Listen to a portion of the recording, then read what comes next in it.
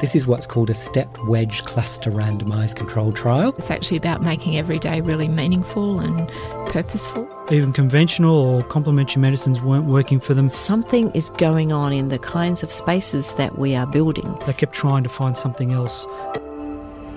Think Health on 2SER 107.3. Hi, welcome to the show. Ellen Leabeater with you. Today, how to improve your running technique. I've heard of some, really sort of simple ways of doing it. Like some people will say that, if you're watching someone run towards you, you shouldn't see the soles of their feet. And how Manuka honey could be the next big thing in treating antibiotic resistance.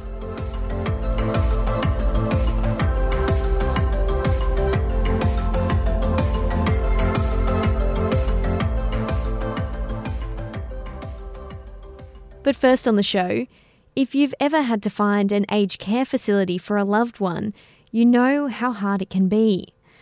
Maybe you've done it for a family member who isn't as strong and healthy as they once were, which in itself is hard to come to terms with. But on top of this emotional stress, you have to pore over pamphlets and websites, comparing costs, locations and facilities. Nina Copel has been looking at the aged care system and what needs to change. It's quiet because it's lunchtime here at Macquarie Lodge Aged Care Plus Centre, and today is Fish Day, one of the residents' favourites. Maureen Berry is an activities officer here at the centre, and she's taking me around, introducing me to some of her friends. Nina, she's from the radio station. Nina. Nina. Lena. Nina. With an N. Where does the N go? At the beginning. Yeah. How are you, Nina? I'm good. How are you? I'm resigned to dying here, so I've got to fit in with their procedure. Yeah. And that means playing the games. Yes, that's right, yes. We've got a very good activities lady here. We couldn't do without her. No. We have residents meetings once a month, and I always put it out there what sort of activities they would like to do, or, we've started knitting, and I've got so many squares coming out my ears, so we're starting to knit them together, and we're going to make a blanket. Just from chatting to everyone, it's clear to me that food and bingo are the biggest crowd drawers around here. The food's good. Just saying how I have to be very careful now. But not everyone likes the same activities. When Noreen introduces me to Maury, she's busy helping her friend. The skin of the fish is crispy today and her friend is struggling with it, so Maury's cutting it up and feeding her. Now that they've got older, they don't like the crunchy things. When she's not at meals and helping out her friends, Maury likes to spend time in her room, colouring in and doing puzzles. While she doesn't go to many of the group activities, she's been here 10 months and seems to feel right at home. And the minute I walked in the door, I felt the love that was here. But this wasn't the same for the first aged care facility Maury went to, which she really didn't like. Because of the clientele that was at the other place. Screaming all night and lights flashing on, and don't have that here. So when it comes to choosing an aged care facility for our loved ones, how do we know that we're making the right choice? In Australia, we have an aged care quality agency, and every 3 years it measures all aged care facilities to ensure they're meeting minimum standards. According to Richard Baldwin, associate in the Faculty of Health at UTS, 96% of them at any one time have full accreditation. But that doesn't necessarily help families make their choice. There's a debate in the industry about whether that really measures quality. What it does is it acknowledges that those services are meeting minimum standards. So we're not in a position of actually saying whether one provider provides higher quality than another or one sector provides higher quality than another. What we do know is that if you look at the international evidence, for-profit providers come out as providing higher quality of care in those studies where it's been possible to measure the quality of care. And that's a consistent finding over a number of decades in a number of countries. Now, that doesn't mean that for-profit providers provide bad care. It doesn't mean that at all. And most for-profit providers meet minimum standards and provide good care. But what the international evidence says is that if you are going to have a system, if you're going to change your system and change the balance between for-profit and not-for-profit providers, then you ought to think carefully about whether you want to go down a policy pathway that is going to see for-profit providers predominant in the market, as they have in other countries that have gone down this pathway. When we are talking about measuring quality, what are the actual things that we're looking for? Well, there are two main areas where you might want to measure quality. One is quality of care and the other one is quality of life. Now, they're sort of broad catch-all categories, and some indicators slip from one to the other depending on who's talking at the moment. But quality of care means that if you've got residents who are dependent on high-quality nursing care, they're primarily in their bed most of the day or severely disabled, then you want to make sure that the quality of care that is measured around things like admissions to hospital, infection rates or bed ulcers, what have you. Of course, not everybody that's in residential aged care is bedbound, and an increasing proportion of people in residential aged care with dementia are still physically well. So for those, you would be concerned, and also for the people in bed, about their quality of life. Things like dignity and privacy, capacity to make decisions about food and entertainment. And at the moment, we don't have a system across Australia that collects data and enables consumers, and governments for that matter, to compare quality of life and quality of care across the whole system. So if you were in the situation where a loved one or a family member was going into aged care and you were considering these things, you were considering quality of life and quality of care, how would you go about making the decision about going to the right place? Is there any information available? There's very little information available other than what you do by phoning around and, checking up your contacts, asking your GP. It's those circumstances where, as a family member, you have to make the decision about residential aged care for a loved one, are usually taken in some sort of crisis. So mum and dad's fallen over, gone into hospital. It's clear that they're not going to be able to be looked after at home again, and the hospital wants them out of the acute care bed, and you start hunting around for a facility that you're happy with. Under the current system, across the country, bed occupancy is around 93%. Now, that varies a little bit from location to location. But what it means is that a lot of the services that you try the first time are going to be full or near full. And so you don't necessarily end up with the place that you would choose. And of course, one of the things that a lot of the discussions about quality and choice in aged care fails to take into consideration is that when you're buying or purchasing services in residential aged care, you're buying a bundle of attributes.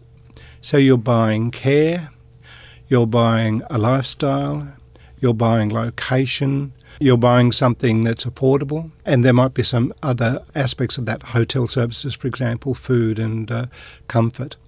So families will often be forced to make some decisions. They might say, well, we want our loved one to be in a facility that's close by, even if the quality isn't as high as we would like. So they'll trade off quality for location. Another family might say, no, we want the highest value. We're prepared to pay more, even if that means going to a place that's further away. So these are individual decisions. And we don't have a rating system that tells us how one service rates on a lifestyle and quality of accommodation versus quality of care, etc. So it's very difficult for individuals to make those decisions at the moment. The government's moving down that pathway with the My Aged Care website, where it started off a couple of years ago requiring aged care providers to put their prices up on the My Aged Care website against the characteristics of their particular facility. And there's been a program of developing quality indicators. The 3 of them have been trialled to date, and individual providers will be able to put up the statistics around their quality indicators up on the My Aged Care website. But of course there are a small number of indicators and it's early days, and it will be some years, I would suspect, before that system's fully up and running. And surely if those organisations are providing that information themselves, they have a vested interest in selling their services, don't they? Yes, one would hope that over time that system would have some validity and reliability to it, so that the way that the data is collected and the way that the data is analysed and the way that the data is reported is the same for all services. I think we've got a way to go for that to happen yet. Is there somewhere else in the world that's got this right, that has some sort of comparison system that we can look to as a way of moving forward? Well, both the United States and the United Kingdom use a star rating system, which a number of advocates claim is more consumer-friendly than the Australian system. Of course, star rating systems have their shortcomings and their criticisms as well. The United States, because of some reforms that were legislated a couple of decades ago, collects an enormous amount of data, and their star rating system is based on, very large data sets. I can't tell you how accurate that is, but at least it provides some level of information. There's some research to say that consumers use that rating system and understand it. That research also suggests that they don't 100% rely on it. So it's just another piece of information that they use in making a decision about a particular facility. I want to ask more about this idea of life care as opposed to quality of life versus quality of care. Yeah. So when we talk about this quality of life, what are the factors that can be forgotten? Quality of life is important for all residents, and it's particularly important for what we used to call low care residents. That is, those older people who still have a level of functionality in relation to activities of daily living but can't live independently, and also for people with greater disabilities. We've tended not to focus on leisure activities. In other words, the common experience that people complain of is that you go and visit a place and there's one television in the corner and it's turned on to one program and everybody's sitting around forced to watch the same program. So that's one area. Dignity and privacy are big issues. They're part of the certification standards, but of course that might vary from one individual to another. Of course, what we've got between rural and metropolitan services is the amount of money that's available to those facilities to put in the services that meet individual needs. From government? Well, from government, but also from the consumers. These days, most consumers who purchase a refundable accommodation deposit for their accommodation will rely on the value of their house for the level that they can pay. And understandably, the more you pay, probably the higher quality facility that you're going to get. So people in the bush whose house prices are generally lower than those in the city can afford less when they go into residential aged care. And so they might be struggling more to get the choice of leisure activities and standard of accommodation, etc., that they would wish for. Richard Baldwin, Associate in the Faculty of Health at the University of Technology, Sydney, and Fellow of the Australasian College of Health Management, ending that report by Nina Kopel. You're listening to Think Health on 2SER 107.3.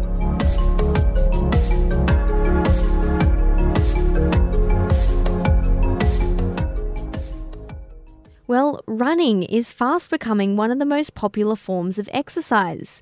Nearly 2 million Aussies have taken up the habit as an easy way to get fit. Its popularity is partially down to its convenience. All you need is a pair of shoes and maybe a running buddy, and you're good to go. Running has been something we as humans have been doing for hundreds of years. But just because we have evolved to run doesn't necessarily mean we're running correctly. Half of all adults who run regularly get injured each year. So what can you do to reduce injury?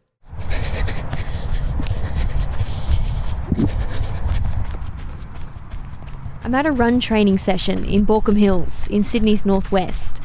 It's a bit more structured than my normal run, usually a run around the block, but I'm hoping the coach tonight can improve my technique. We start off with a warm-up run, then move into some drills. There's some jogging on the spot before you have to break out into a sprint, as well as drills more focused on the proper movement of the foot and legs. Then a 5-kilometre time trial, something to improve on over the coming weeks. Alright, similar thing, but this time up. Enoch is the running coach for tonight. My name's Enoch, and I look after all the running here at One Body. So what do you look for in a good runner? Look at their body positioning. So it doesn't matter what body shape or body type you are, everyone can run efficiently and economically, and it's just fitting it to their unique body shape. Right. Yeah. So what sort of injuries do you commonly see among runners? Definitely a lot of knee injuries and a lot of hip injuries as well. And they're usually just from overuse and just high impact from too much running with maybe the not like a correct technique or just poor posture. And how do you fix it? What sort of techniques do you use? So if we take it a step back, there's definitely a lot of strengthening work that we have to do. So we have to strengthen the right muscles for their running. And then in terms of technique, we really have to look at their body posture. So just make sure that they're not hunching over too much, that they're engaging the right muscles when they run, and that they're just striking the ground in an efficient way. But what does it mean to run efficiently? Dr. Lee Wallace is a sports science lecturer at the University of Technology, Sydney. So what does a correct running technique look like? There's a lot of it's a pretty hot topic, the running technique topic. There's a lot of things that our researchers in this field will agree on. Generally, the most important is running with correct cadence. So what's that? Roughly around 180 sort of strikes per minute, so that your feet will come into contact with the ground 180 times.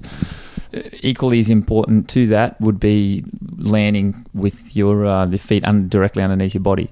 So the most common mistake people will make is to overstride, which tends to mean that in itself can be confusing for some, but it tends to mean that your foot will come into contact with the ground in front of your body rather than under your body. And in doing that increases the force through your body. People have different running styles, correct? Yes. How do you differentiate between a person's individual running style and one that isn't technically correct? Sometimes it's hard to see. Sometimes it's easier to see. There's a whole business of analysing running technique.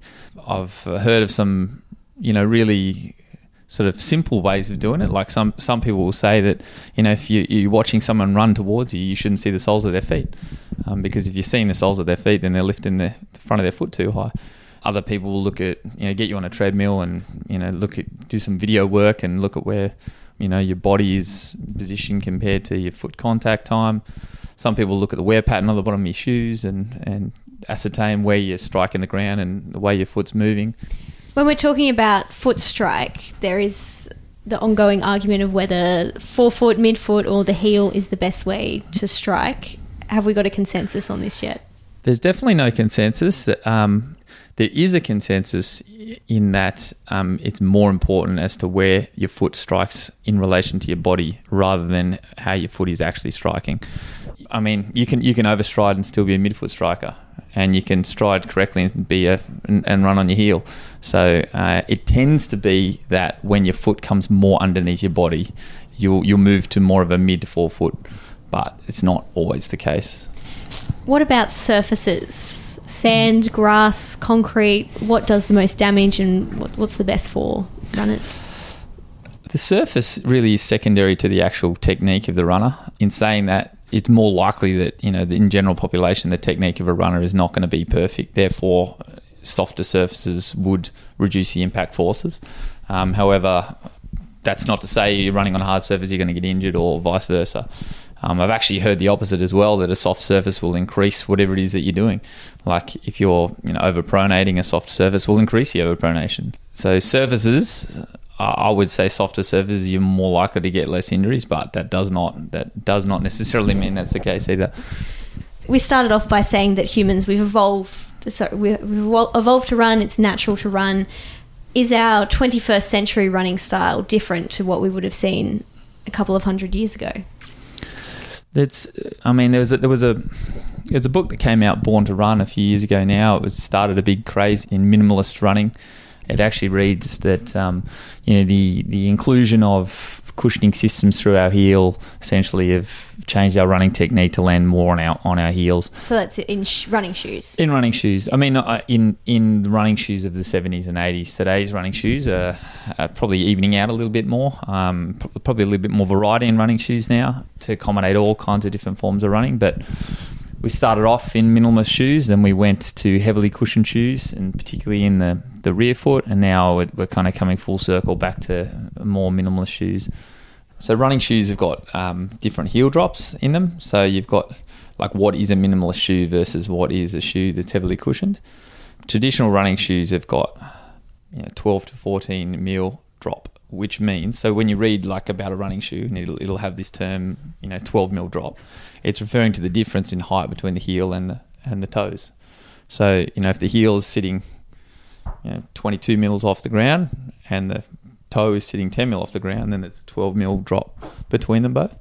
So the argument is, how does a running shoe promote the way you run? And that's why the minimalist shoe craze has come in the first place. So a more minimalist shoe with less of a heel drop, so 0 to 4 mil drop between the back and front of the shoe, is said to promote more midfoot and forefoot running technique. So more, quote, natural running style. More natural running style, yeah. Using your arch as the shock absorber. So when you think about your body, your heel itself is not a good shock absorber. Your heel essentially is a fatty pad on the end of a bone. Whereas your arch, containing many joints, many small bones, the actual arch itself works as a spring to reduce forces and propel yourself forward. So the thought is landing further forward on your foot would reduce impact forces and also increase propulsion.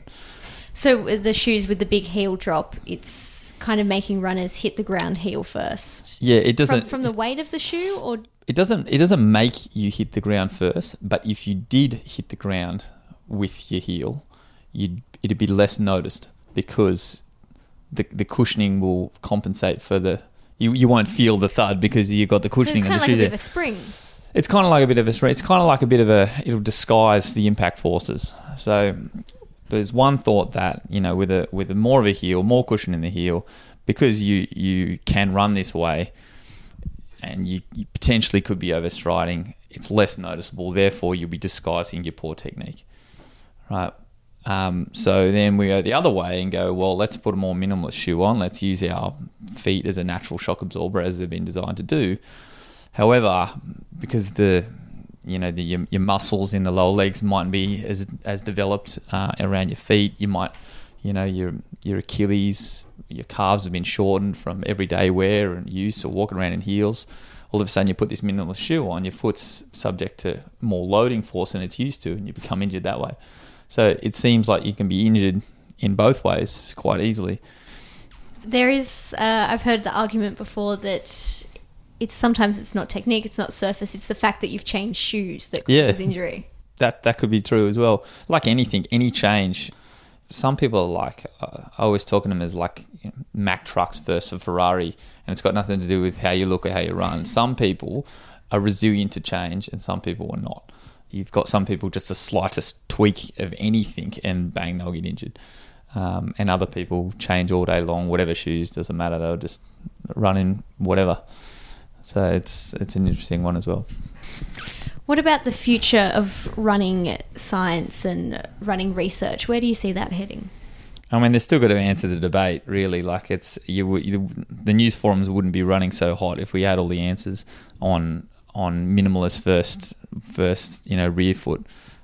So there's definitely still more research there.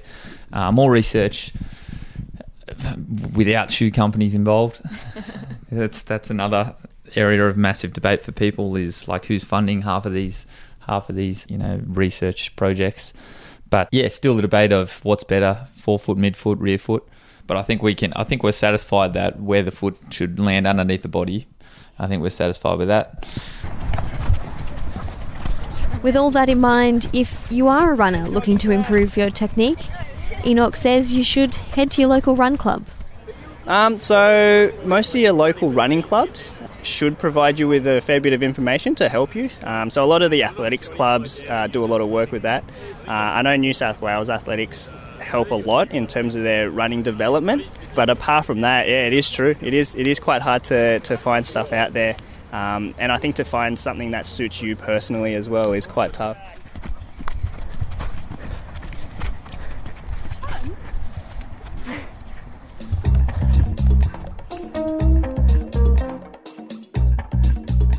You're listening to Think Health on 2SER 107.3, online at 2ser.com or on your favourite podcast app.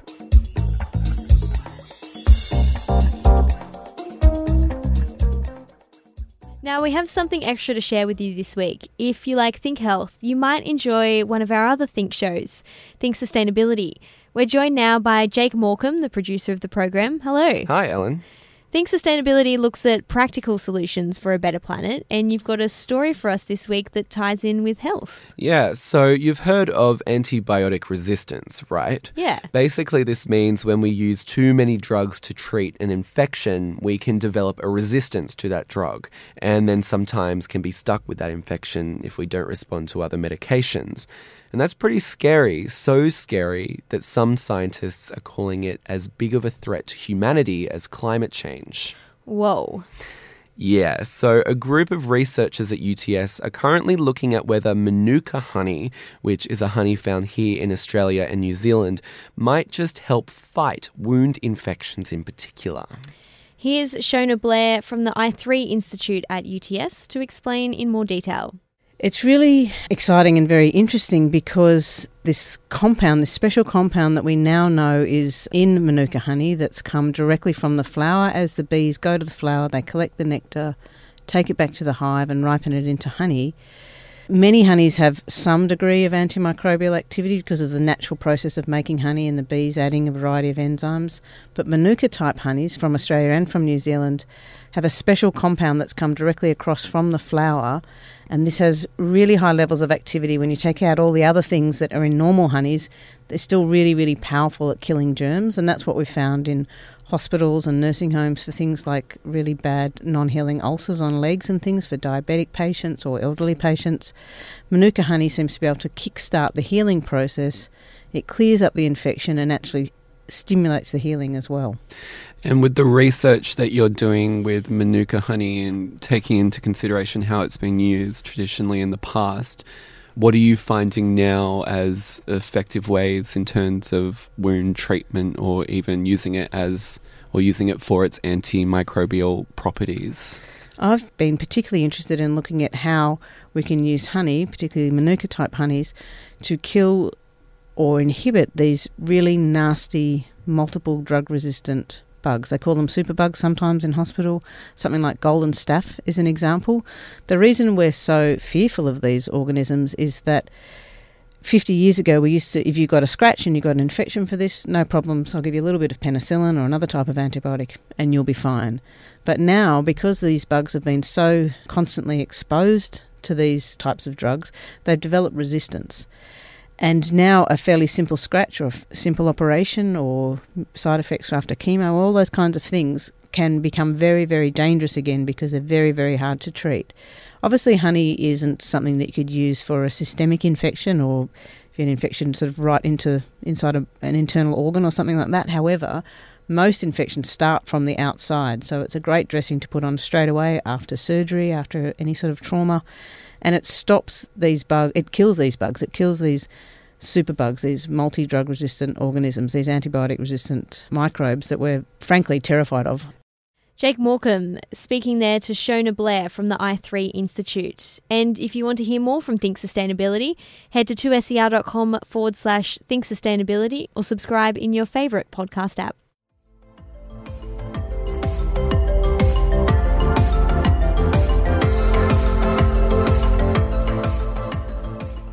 Don't forget, if you'd like to find out more about anything you heard today, you can visit us at 2ser.com/Think Health.